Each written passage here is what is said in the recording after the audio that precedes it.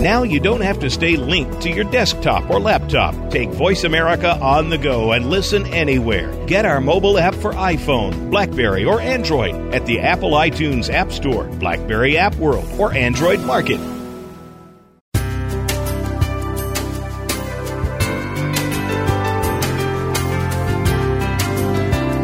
Good afternoon and welcome to Frankly Speaking About Cancer with the Cancer Support Community. Your host is Kim Thiboldeaux, President and CEO of the Cancer Support Community. This hour is designed to inspire, inform, and to help you live better with cancer. Now, here's your host, Kim Thiboldeaux. Welcome to Frankly Speaking About Cancer, an internet radio show that focuses on informing and inspiring people to live well with cancer. I'm Kim Thiboldeaux, President and CEO of the Cancer Support Community. The wellness community recently joined forces with Gilda's Club to become the Cancer Support Community, one of the largest providers of cancer support in the United States and around the world. Our services are offered at over 100 locations worldwide and online at www.cancersupportcommunity.org. I want to thank our sponsors for today, Eisai and Morphotek. We are going to be talking today about melanoma. May is National Melanoma Skin Cancer Awareness Month, and to kick off the month, we're joined by three panelists who are here with us today to discuss a cancer that will bring over 68,000 new cases this year alone. But before we dive into the discussion, let's take a moment to review some of the facts. Cancer of the skin is by far the most common of all cancers. Melanoma accounts for less than 5% of skin cancer cases, but causes a large majority of skin cancer deaths. Incidence rates for melanoma have been increasing for the past 30 years. In fact, in recent years, the increase has been most pronounced in young white women and in older white men. In the next hour, you will be hearing from three wonderful guests about their relationship to melanoma. First, I'd like to introduce Mary Ryan, who was diagnosed with melanoma in 2008. For the last couple of years, Mary's been an active participant at one of the Cancer Support Community local affiliates, the Cancer Support Community of North Texas. Welcome, Mary. Thank you. Good to be here. We are also joined by Dr. Elizabeth Callahan, a board-certified dermatologist. Dr. Callahan is one of the country's premier specialists in cosmetic dermatology and Mohs skin cancer surgery. Dr. Callahan founded Skin Smart Dermatology in Sarasota, Florida, which has become one of the fastest-growing multi-specialty practices in the U.S. She's also facilitated educational workshops on melanoma at one of our affiliates, the Cancer Support Community of Florida Sun Coast. Welcome, Dr. Callahan. Thank you, Kim. Thank you for inviting me. And finally, we're joined by Tim Turnham, Executive Director of the Melanoma Research Foundation based in Washington, D.C., committed to the support of medical research in finding effective treatments and eventually a cure for melanoma. The Melanoma Research Foundation educates patients and physicians about prevention, diagnosis, and the treatment of melanoma. Welcome, Tim. Hi, Kim. Thanks for having me on. Absolutely. So we've got a lot to cover on the show today. We're going to get started. I want to start with you, Mary. Will you tell us what it was like when you found out that you had melanoma? What kind of led to your diagnosis and what that was like for you? Yeah, it was kind of an unusual surprise. I had a mole on my back that had itched for quite some time. In fact, to the point where I had friends and I even had an assistant that said, would you stop scratching your back and go have somebody look at it? So I made an appointment with a dermatologist. I did not have a regular dermatologist that I saw, so I was just kind of dialing, hoping to get an appointment. Ended up finding a doctor who I constantly say that she has now saved my life. But I found a doctor and went in thinking it was going to be a no big deal kind of thing. And she looked at not only that mole, but some other areas of my body, and it's just one of those things where she had a little bit of concern. She did some biopsies, and again, sent me on my way and said, don't worry, we'll call you in a few days. I'm sure it's nothing to worry about. Yeah. And I was driving home from a meeting late one afternoon, and as I put on my cell phone, I had 5 messages from my doctor, and I knew something was up. So the long and the short of it is I went in to see her, and she told me that the one that did have the itching related to it was, in fact, a malignant tumor, fairly large, 7 millimeters and fairly deep inside my back. And from there, it was, the way I describe it is that everything slowed down and yet everything sped up all at the same time. Wow. It just kind of, I was thinking I was just going in for it's no big deal. She was going to tell me I'm getting older and my skin is dry and it's springtime and put some more hand lotion on. And then to find that out and to not know the in and outs of exactly what melanoma is all about was the most frightening, because I had heard of skin cancer. I think a lot of people have, and it's kind of one of those, oh well, yeah, so and so had a thing on their arm, and it's not that big a deal. And then when she started educating me on it, and I learned about the serious nature of it, especially when you're further along in finding it out, it was shocking. It was.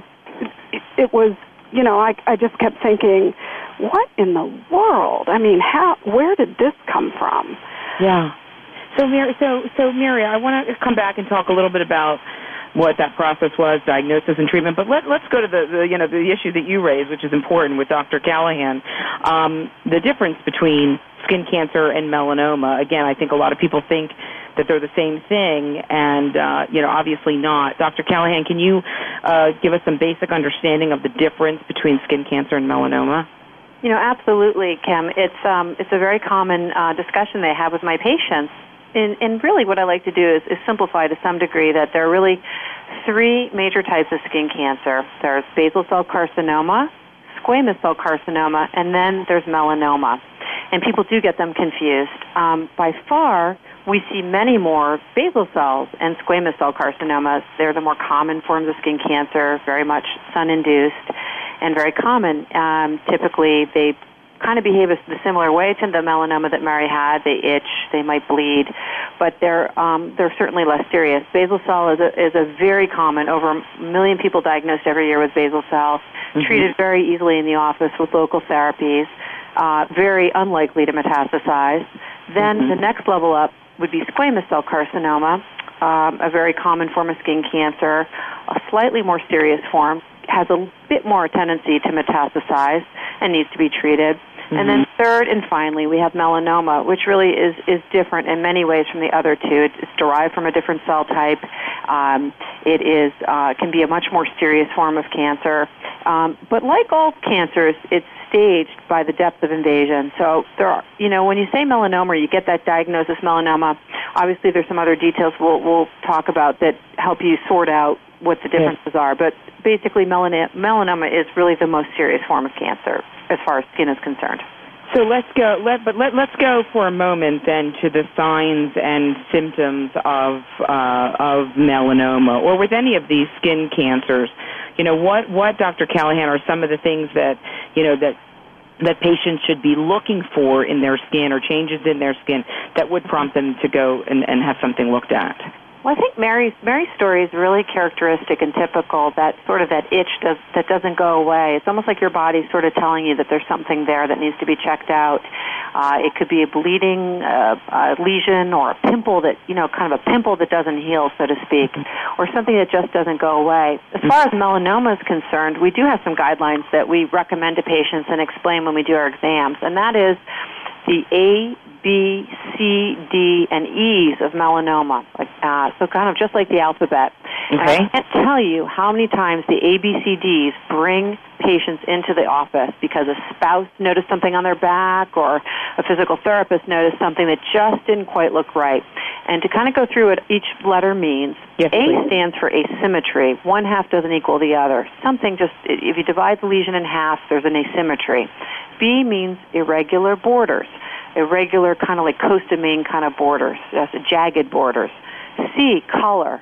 Could be a very, very dark black lesion, or maybe have some zones of white or pink in it. D, diameter. The lesion's growing. It's perhaps bigger than a pencil eraser. And finally, E. E may be the most important one and the most newest addition to the alphabet. E stands for evolution. That means something that's changed, something that was small, maybe the pinpoint of a pencil, that's grown, gotten bigger, just doesn't look right. Kind of like when you look at your skin, it's the thing that stands out, doesn't look right, doesn't match the other moles in your body, and it's growing. And Dr. Callahan, it's interesting because in retrospect, I had some of those things going on, but not all of them. The biggest dilemma with where this mole was located is I only realized afterwards how much it had grown because it was something I wasn't able to see myself. And I think if I had had a significant other in my life at the time, they probably would have been saying, hey, this is bigger than it used to be. Location can be tough. Factually speaking, back is the most common location for men, and interestingly, legs are the most common location for women. Yeah. Yep. Yeah. So I love Dr. Callahan. I love the alphabet. And again, for folks just joining us or who were maybe running to grab a pen, I just want to go through this again. So A, these are the things that folks should look for on their skin. A is asymmetry. B is irregular borders. C is a change in color. D is the change in diameter, so it's growing, and E is the evolution. Is that correct? That's correct. Great, excellent. And Kim, can I jump in with one last little tip that my dermatologist taught me? Absolutely. And it's just because she is now an expert at every inch of my body and has taught me certain things too. But one of the things that she uses kind of almost as a layman's tool is she goes by one of these things is not like the other. Kind of standard. So if you look at your body, and if you look, I'm a very moly, freckly person, fair skin with a lot of freckles, and always have been. And for the most part, they all have kind of the same color. They all look, generally speaking, look unremarkable. And so when something new grows, and it usually always is a very odd color, or it's asymmetrical, or it just looks out of place. Yeah. It really does catch your eye when you realize that when you think about looking at stuff like that. So it's the Sesame Street approach. Yeah. One of these things is not like the other. Exactly. Exactly. Ugly duckling sign, we call it. Okay, got it. All right, let me pull Tim into the conversation here. Tim, let's talk about different types of treatment available for melanoma. What are kind of the standard therapies that we're looking at here? Well, of course, if the melanoma is caught early, the best treatment is surgery, and surgery is considered curative if it's caught early, which is, again, emphasizes the importance of paying attention to your body and exactly what your other guests have said, something that looks different, something that's changing, get it checked out. Because once it has progressed, once the melanoma has spread to the lymph nodes or to other parts of the body, then you're faced with a major, major challenge. And chemotherapy that works in a lot of cancers does not work very well at all in melanoma. Maybe 5 to 10% of people get some kind of response from chemotherapy. Mm-hmm. For years, people have been trying to use immunotherapy to get the immune system ramped up to attack these cancer cells, and that's been marginally effective. One of the approved drugs maybe has a 3% advantage in terms of survivability. Another one, which is a very rigorous, difficult treatment, maybe 4% of people are really effectively treated. Maybe another half a dozen or so percent have some kind of a treatment to it. There's a new drug that was just approved. For the first time in 13 years, a drug was approved for melanoma. That was approved in March this year. It also is an immunotherapy drug, but even that drug, which there's been a lot of excitement about, it's about a 20% response rate. So the challenge has been significant in terms of treating melanoma. A lot of things might work, but there's no one thing that definitely will work. So, Tim, we just got a minute or so until the break, but what, do we know anything about why this is such a challenge? Do we know anything about why there's, it's such a slow kind of treatment or drug development process to bring new therapies to the market for melanoma? I think it's a couple of things. One is melanoma is remarkably sneaky. In a lot of tumor types, only about 1 cell out of 10 has the ability to form a new tumor. In melanoma, every cell has the ability to form a new tumor. So it's particularly aggressive, and yet these cells are cells in our skin that are accustomed to growing and moving around and spreading, and they do that very, very well. And they hide very well from the immune system also. And I think there just hasn't been quite enough attention focused on this by the research community. And fortunately, that's changing. There's a lot more attention being paid to this, a lot of new things coming down the pipeline, and we anticipate things changing in the future. Great. We're definitely going to talk a little bit more about that on the show today, and what we're seeing in the pipeline, and some promising things that are coming along. May is National Melanoma and Skin Cancer Awareness Month. We are talking about melanoma on the show today, frankly speaking about cancer. I have three terrific guests with me. We are going to talk about diagnosis, treatment. We're going to talk about managing side effects. We're going to talk about how to find support if you have been diagnosed with melanoma. I know we were talking a little bit earlier about some of the signs and symptoms and what to look for in terms of changes in your body and in your spots and your moles. We're gonna take just a quick break here on Frankly Speaking About Cancer. We're going to come back. I want to after the break, Dr. Callahan, I just want to go back and review that ABCDE of looking for those kinds of changes on your body, because I think it's so important for folks to know and to understand what changes and what differences that they should be looking for. This is Frankly Speaking About Cancer. We're going to take a quick break, and we will be right back. A fresh look at today's health. Voice America Health and Wellness. Effective cancer treatment requires more than just medication or surgery. For the country's 12 million cancer survivors and their loved ones, the social and emotional challenges of adapting to life with cancer are ongoing. How to handle coworkers' questions, how to get comfortable with new physical realities, how to reassure worried family members, or explain to friends your priorities have changed. The Cancer Support Community is ready to help by providing free counseling, education, and hope for survivors and their caregivers. Whether online or at over 100 locations around the world, the Cancer Support Community is ready to offer the support you need to live a better life with cancer. For more information on support groups, publications, nutrition, exercise programs, and more, call 1-888-793-9355 or visit us online at www.cancersupportcommunity.org. That's cancersupportcommunity.org. The Cancer Support Community, a global network of education and hope. Opinions, options, answers. You're listening to Voice America Health and Wellness.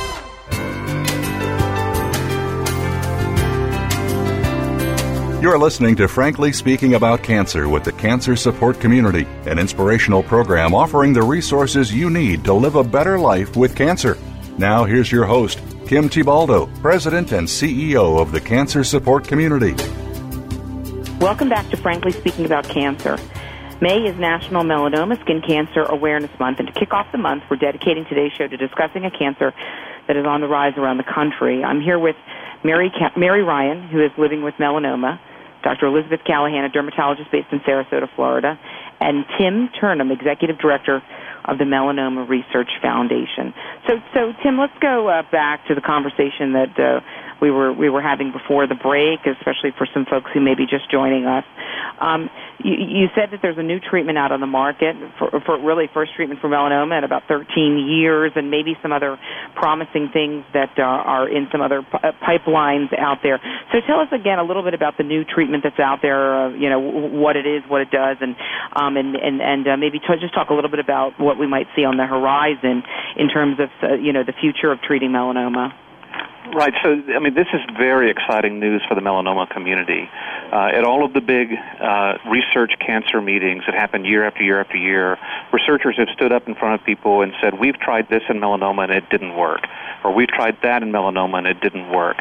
And every time a promising drug popped up, further studies would show it just did not work in melanoma. Last year in June, a person stood up in front of hundreds and hundreds of people in a large room, a researcher, and said, I'm happy to report that for the first time ever, we've done a major study in melanoma and can show a drug has overall survival benefit. We found a drug that helps people live longer with melanoma. And it was an electrifying moment. And this is a drug that we'd all been following pretty carefully. Yes. Seeing this data presented was great. And on March 25th this year, the FDA approved that drug for the treatment of metastatic melanoma. And it's the first drug approved in 13 years. The drug, just very quickly, is called Yervoy. It's a difficult name, but called Yervoy. It's made by a company called Bristol Myers Squibb, and it's an immunotherapy drug. Basically, it helps your immune system find and attack melanoma cells. So melanoma cells have a little compound that they excrete that makes them hide from what are called the T cells of the immune system. So those cells can't attack them and get rid of them. And this drug kind of blocks the function of that, so the T cells can see the tumor cells and attack them. It's kind of like the Wizard of Oz when they pull the curtain back. This drug pulls the curtain back on the tumor cells so people can, the body can see it for what it is. It is exciting.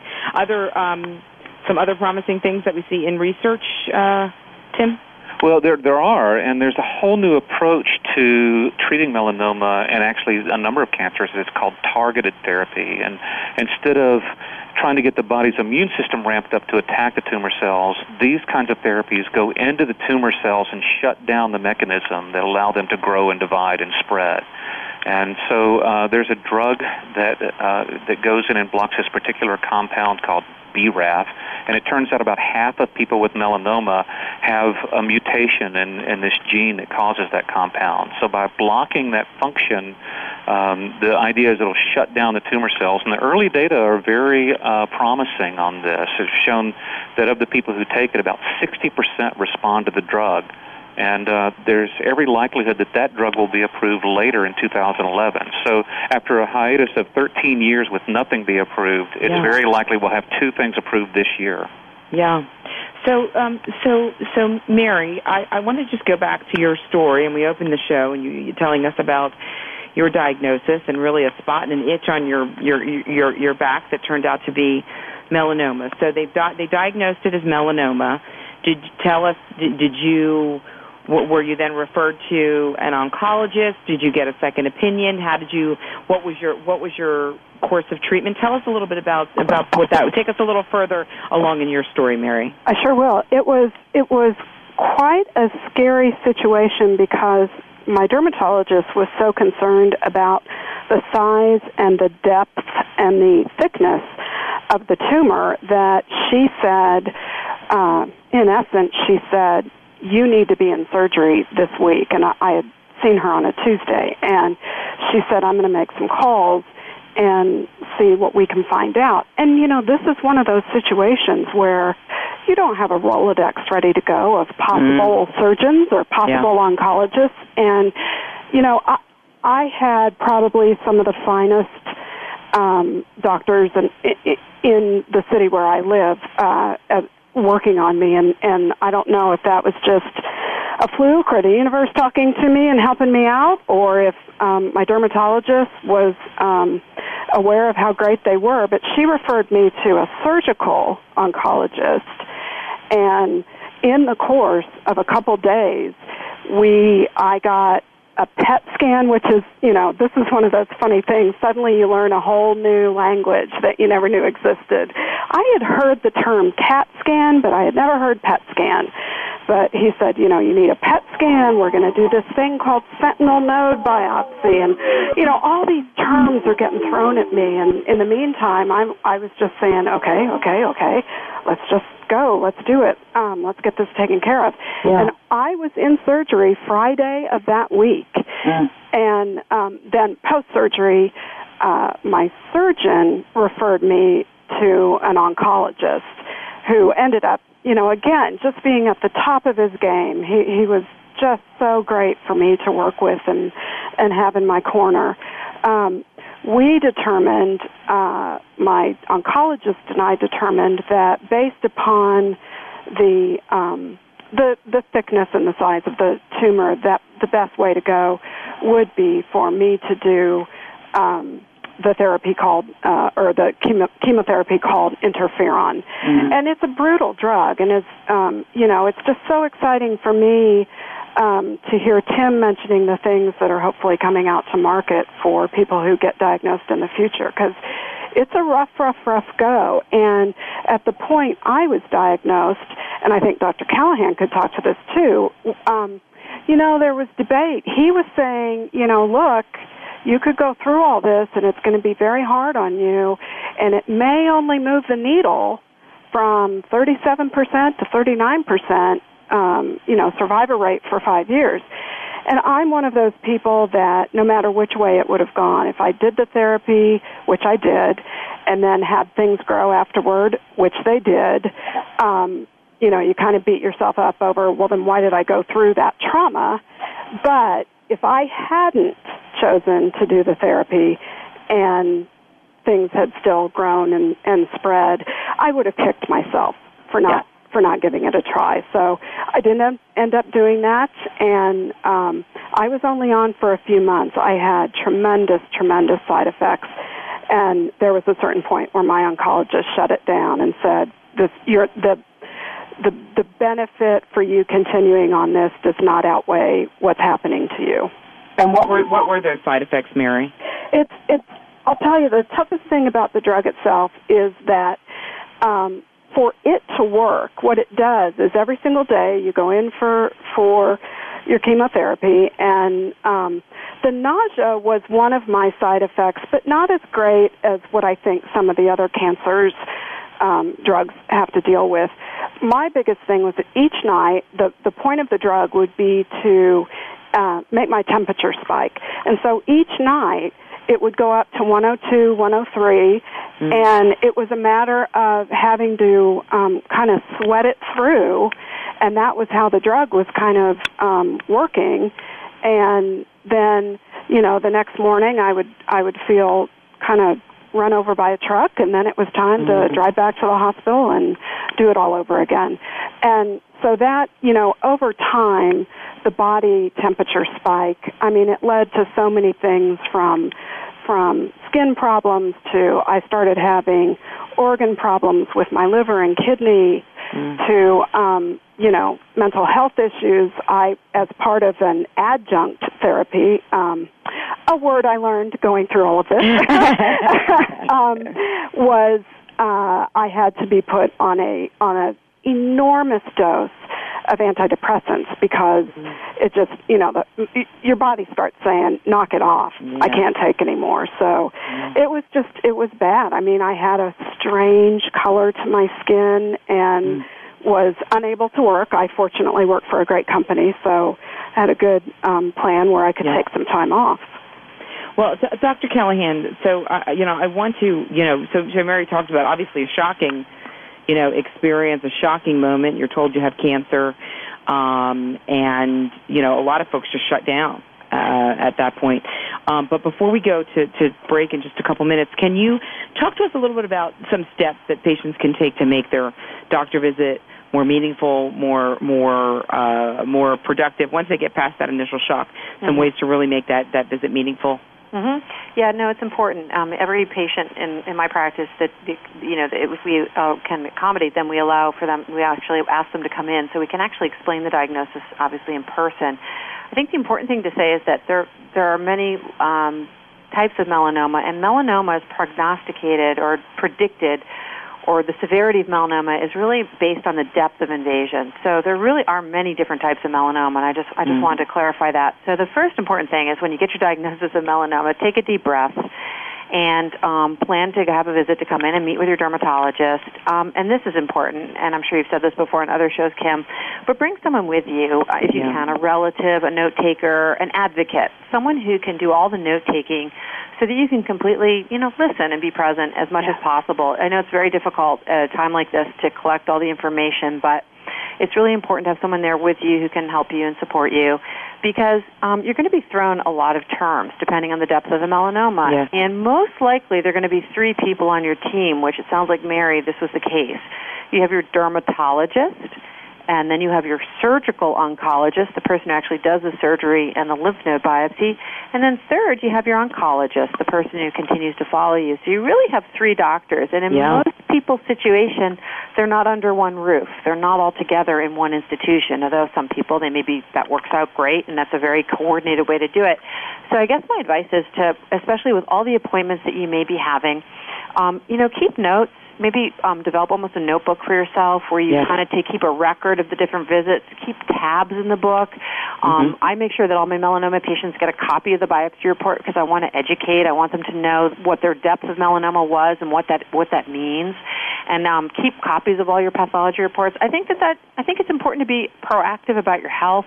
I think it's important to keep everything, especially if you're going from doctor's office to doctor's office. That to me is really important advice.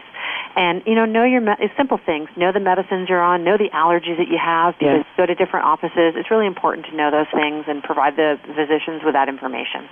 I think that's great advice. And again, for folks listening, taking some notes. And I think what you're saying really applies to so many cancers, but really have that person with you, like a caregiver, a friend, an advocate, someone who's willing to help you kind of navigate it, because it can be a very overwhelming experience. Take notes. And really we also tell folks, really think about those questions in advance. As questions come to your head, keep that into your head. Keep that notebook handy.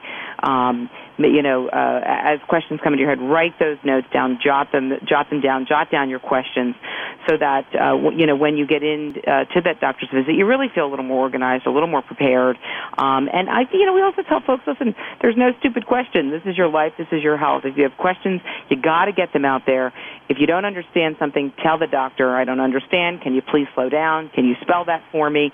Don't feel intimidated in that visit. You really have to ask those questions and get to the answers that you need. But just being as organized and prepared as you can going into those visits, we know certainly helps to make the visits much more efficient. This is Frankly Speaking About Cancer. May is a National Melanoma and Skin Cancer Awareness Month. We're talking about melanoma today. We're talking about the diagnosis, the treatment, managing side effects. We're talking about some new therapies that are coming down the pike, and we have three wonderful guests here. We're just going to take a quick break. We'll be right back.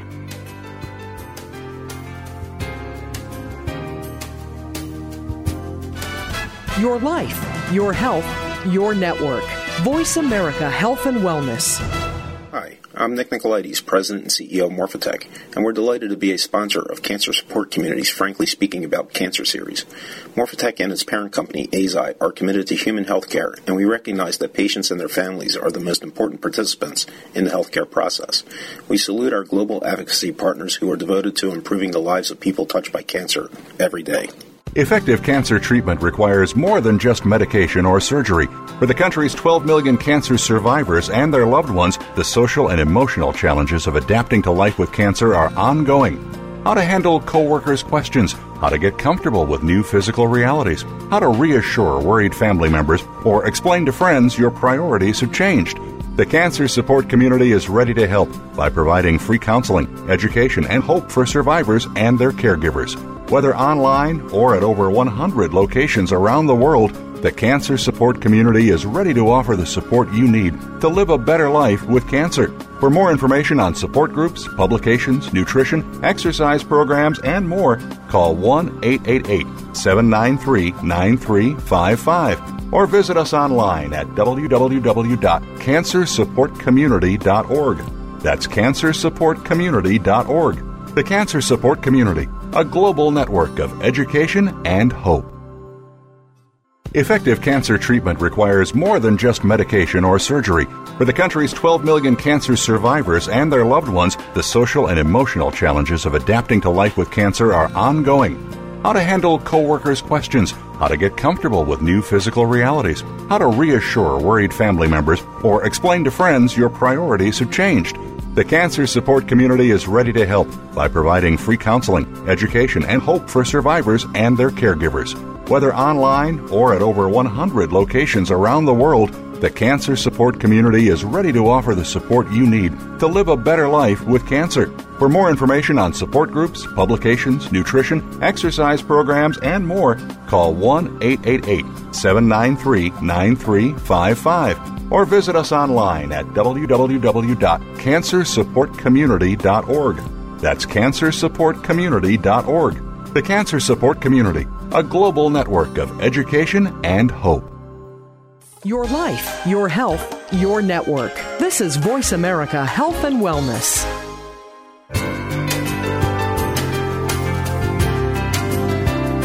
You're listening to Frankly Speaking About Cancer with the Cancer Support Community, an inspirational program offering the resources you need to live a better life with cancer.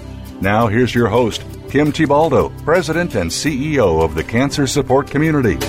Welcome back to Frankly Speaking About Cancer. I want to thank two of our sponsors for the show today, Genentech and Celgene, and we certainly couldn't do the show without all of our generous sponsors, so we thank them. Just want to remind folks that May is National Melanoma Skin Cancer Awareness Month. To kick off the month, we're dedicating today's show to discussing a cancer that is on the rise in this country, and particularly affecting younger women, older men. We're seeing increase in those diagnoses. I'm so pleased to be joined today by Mary Ryan, who's living with melanoma, Dr. Elizabeth Callahan, a dermatologist based in Sarasota, Florida, and a partner with our affiliate down there on the Sun Coast.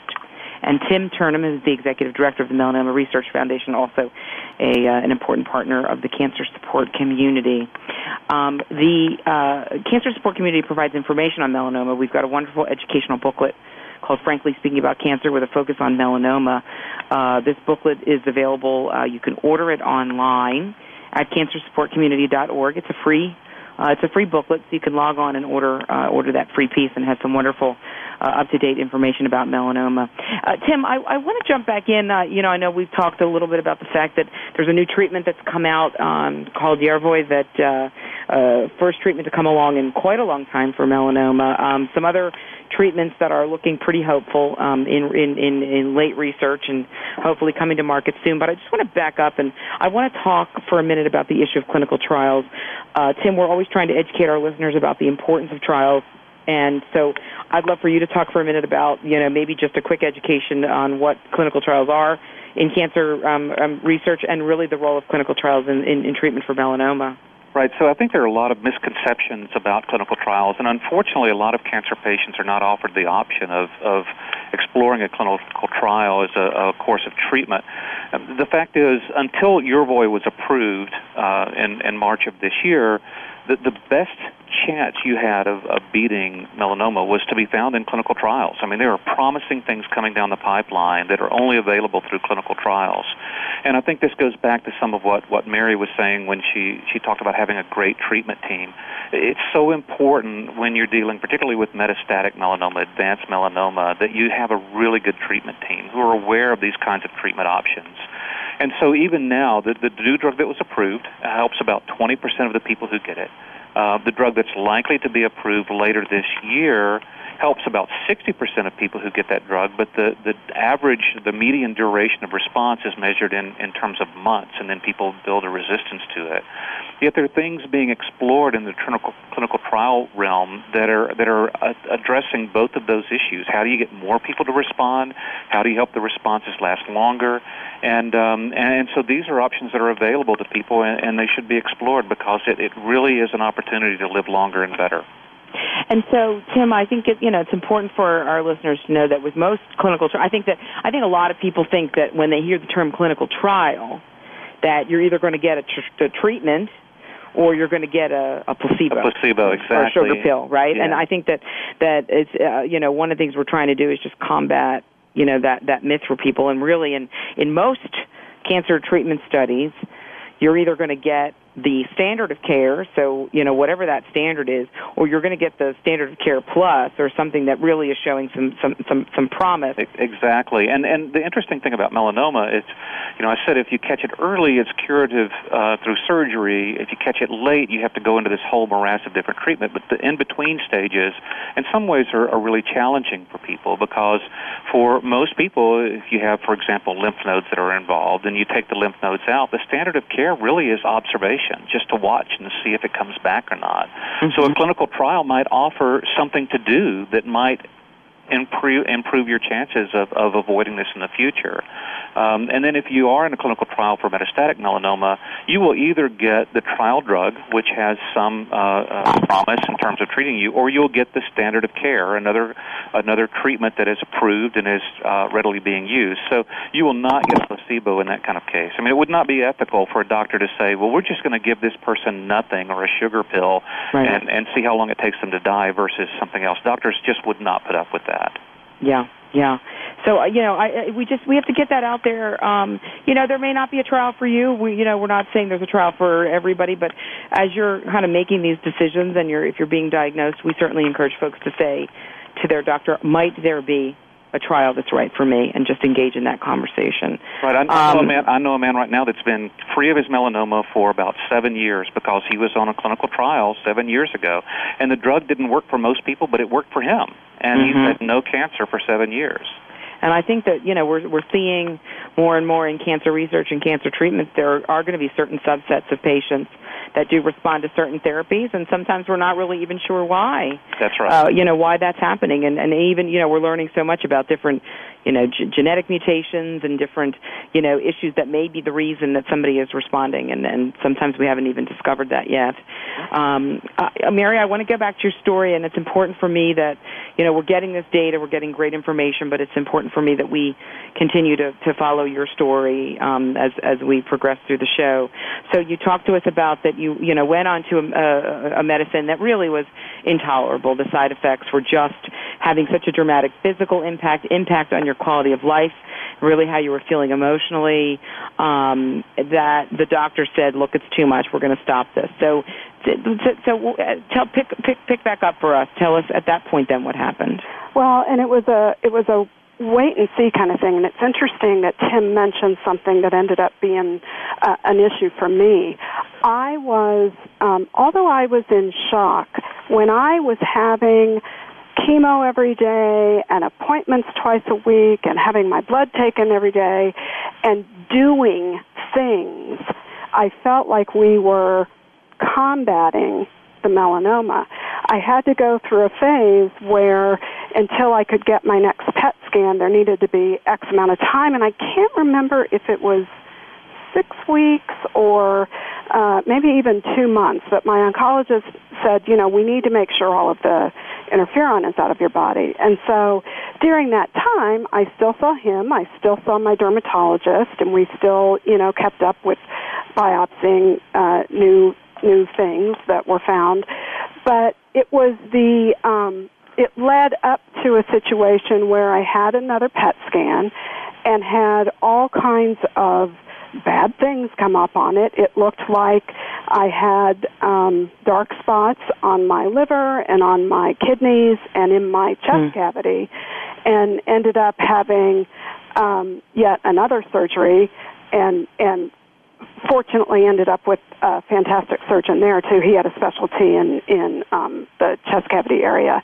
And so as those lymph nodes were taken out, they were biopsied as we went. So he was able to tell, pretty much on the fly while I was under, which ones were malignant and which were benign.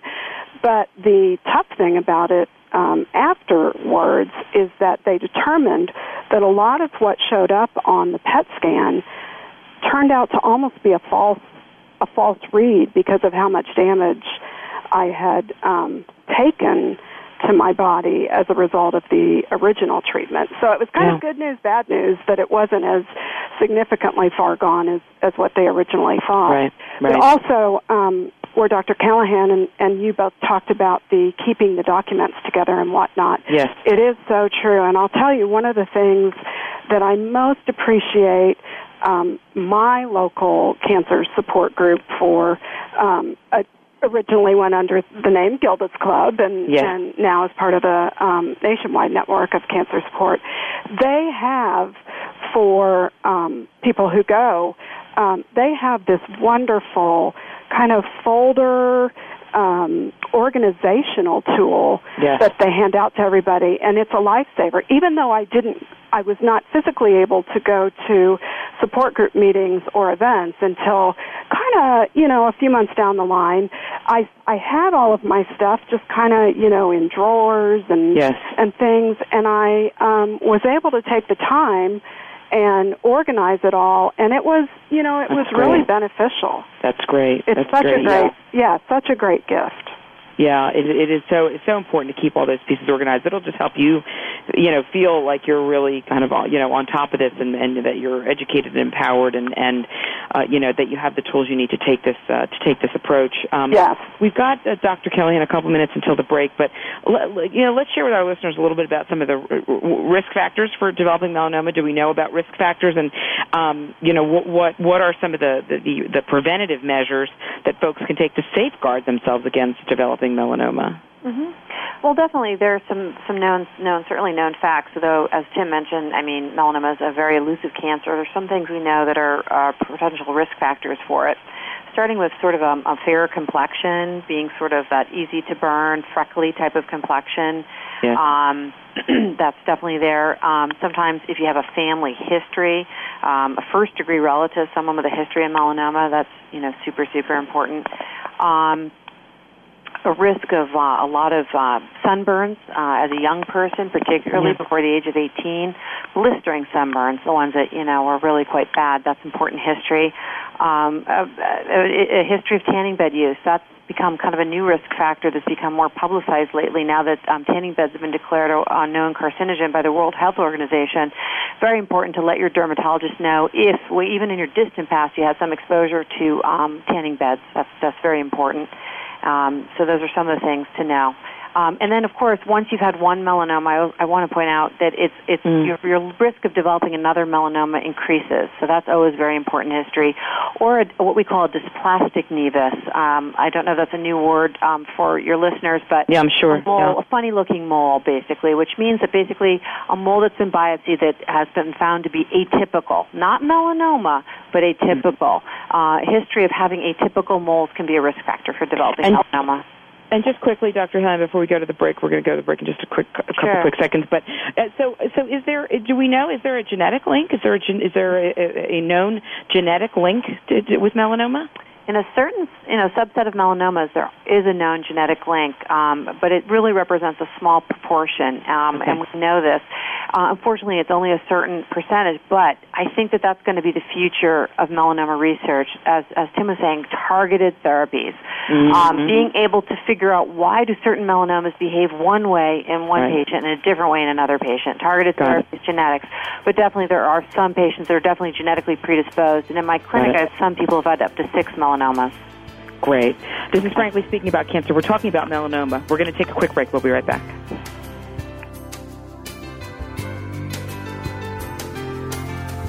Your life, your health, your network. This is Voice America Health and Wellness. Effective cancer treatment requires more than just medication or surgery. For the country's 12 million cancer survivors and their loved ones, the social and emotional challenges of adapting to life with cancer are ongoing. How to handle coworkers' questions, how to get comfortable with new physical realities, how to reassure worried family members, or explain to friends your priorities have changed. The Cancer Support Community is ready to help by providing free counseling, education, and hope for survivors and their caregivers. Whether online or at over 100 locations around the world, the Cancer Support Community is ready to offer the support you need to live a better life with cancer. For more information on support groups, publications, nutrition, exercise programs, and more, call 1-888-793-9355 or visit us online at www.cancersupportcommunity.org. That's cancersupportcommunity.org. The Cancer Support Community, a global network of education and hope. Cancer. It's a lonely word. Terms I don't understand. Choices I never thought I'd have to make. But there is hope and help. Support from cancer survivors. Links to research and clinical trials. Help with finances and access to care. All behind you at Breakaway from Cancer. Created by Amgen to empower cancer patients. The Cancer Support Community is proud to be a partner of Breakaway from Cancer. You're listening to Voice America Health and Wellness.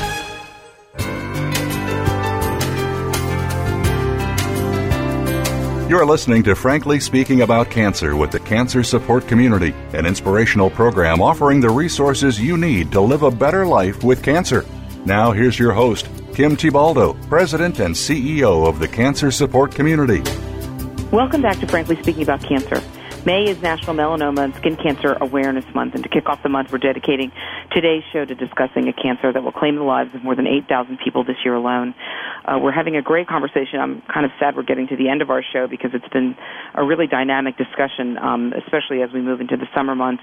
I'm here with Mary Ryan, living with melanoma, Dr. Elizabeth Callahan, a dermatologist in Sarasota, Florida, on the Sun Coast of Florida, and Tim Turnham, who's the Executive Director of the Melanoma Research Foundation and a good friend of the cancer support community. I just want to go back to the conversation we were starting before the break, Dr. Callahan. We talked about some of the risk factors, but I want to get to two things. Number one, tell us about the importance of screening, and are there guidelines about how often people should see a dermatologist or get screened? Let me just start with that question. It's a great question. The importance of screening. Basically, it's important to remember about melanoma, if you're worried about that it's a treatable disease if caught early. I know we said that earlier in the show, but it's treatable if caught early.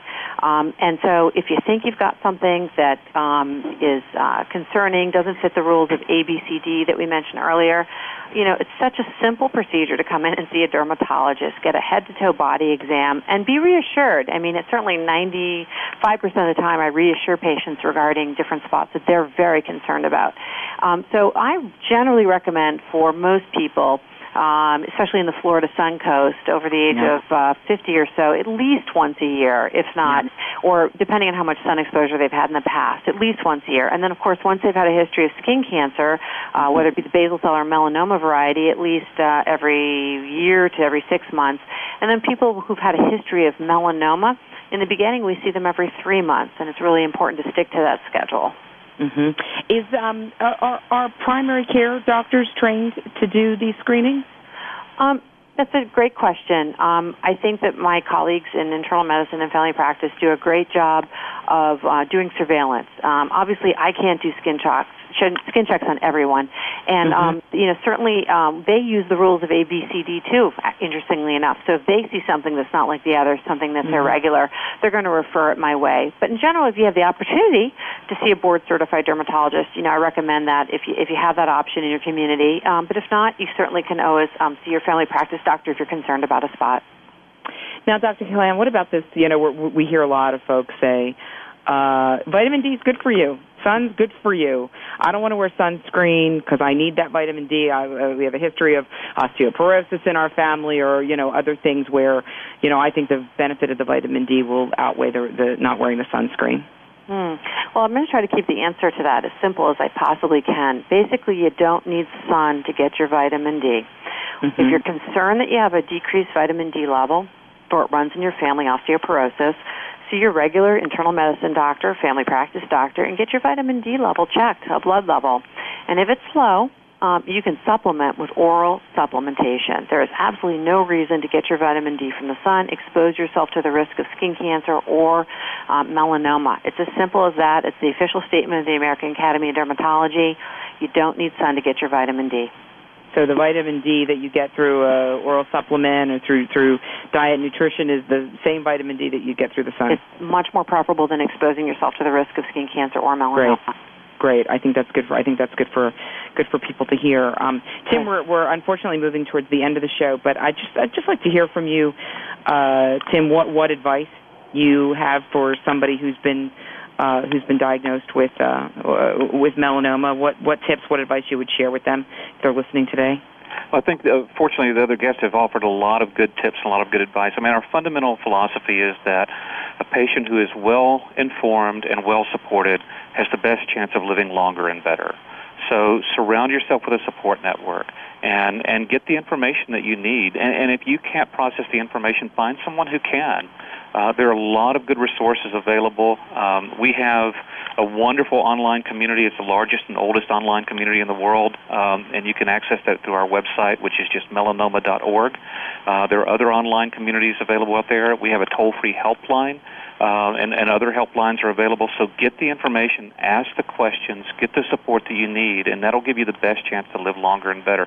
Just very quickly, Mary mentioned the impact, the emotional impact and the psychological impact of some of the drugs that you take, and it's absolutely true. And talking to somebody who's been through that before you, and to say there is a path out of this, or you may try this to help remedy that side effect, that can make all the difference in the world. Someone who's been there before you can be a tremendous source of support. So tell us again, Tim, where folks can find the Melanoma Research Foundation and what kinds of things you're offering there. Sure. So the Melanoma Research Foundation, we have our website, which is just melanoma.org, and through that website we have a whole host of opportunities for people to learn. We have an online community. We have a toll-free helpline. We have a way to find out about clinical trials where you can put the information about your particular diagnosis in there and find out which trials are open and available to you. And we have ways for people to ask questions, and we also provide symposia across the country at cancer centers where people can meet with experts and talk about. And you guys are funding research as well, Tim? We are, yes. We've been funding melanoma research for about 12 years, almost our entire existence. We've spent millions of dollars in a peer-reviewed grant program to fund research because we believe that that's really going to be the answer to finding better treatments and cures. And most recently, we have pulled a group of top-notch melanoma oncologists together to work collaboratively to look at clinical trials using combinations of drugs, because the real answer to effective treatment is not going to be found through one drug, but by combining two or more drugs together. And that's not happening quickly enough, so we want to make that happen faster. So, Mary, just quickly, because we are almost at the end of our time here, advice for someone who's been diagnosed with melanoma?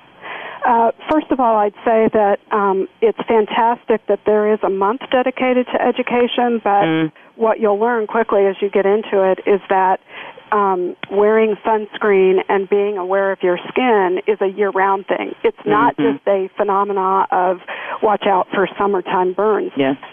If possible, and this is how I found out about the cancer support community of North Texas, I asked friends to help me because I was struggling, and I said, I know that there has got to be a support group out there.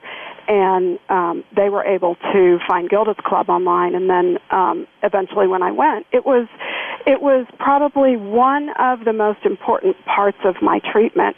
And then after the fact, as I've gone through a series of things still get biopsied, and I'm everything from malignancies to squamous to dysplasia.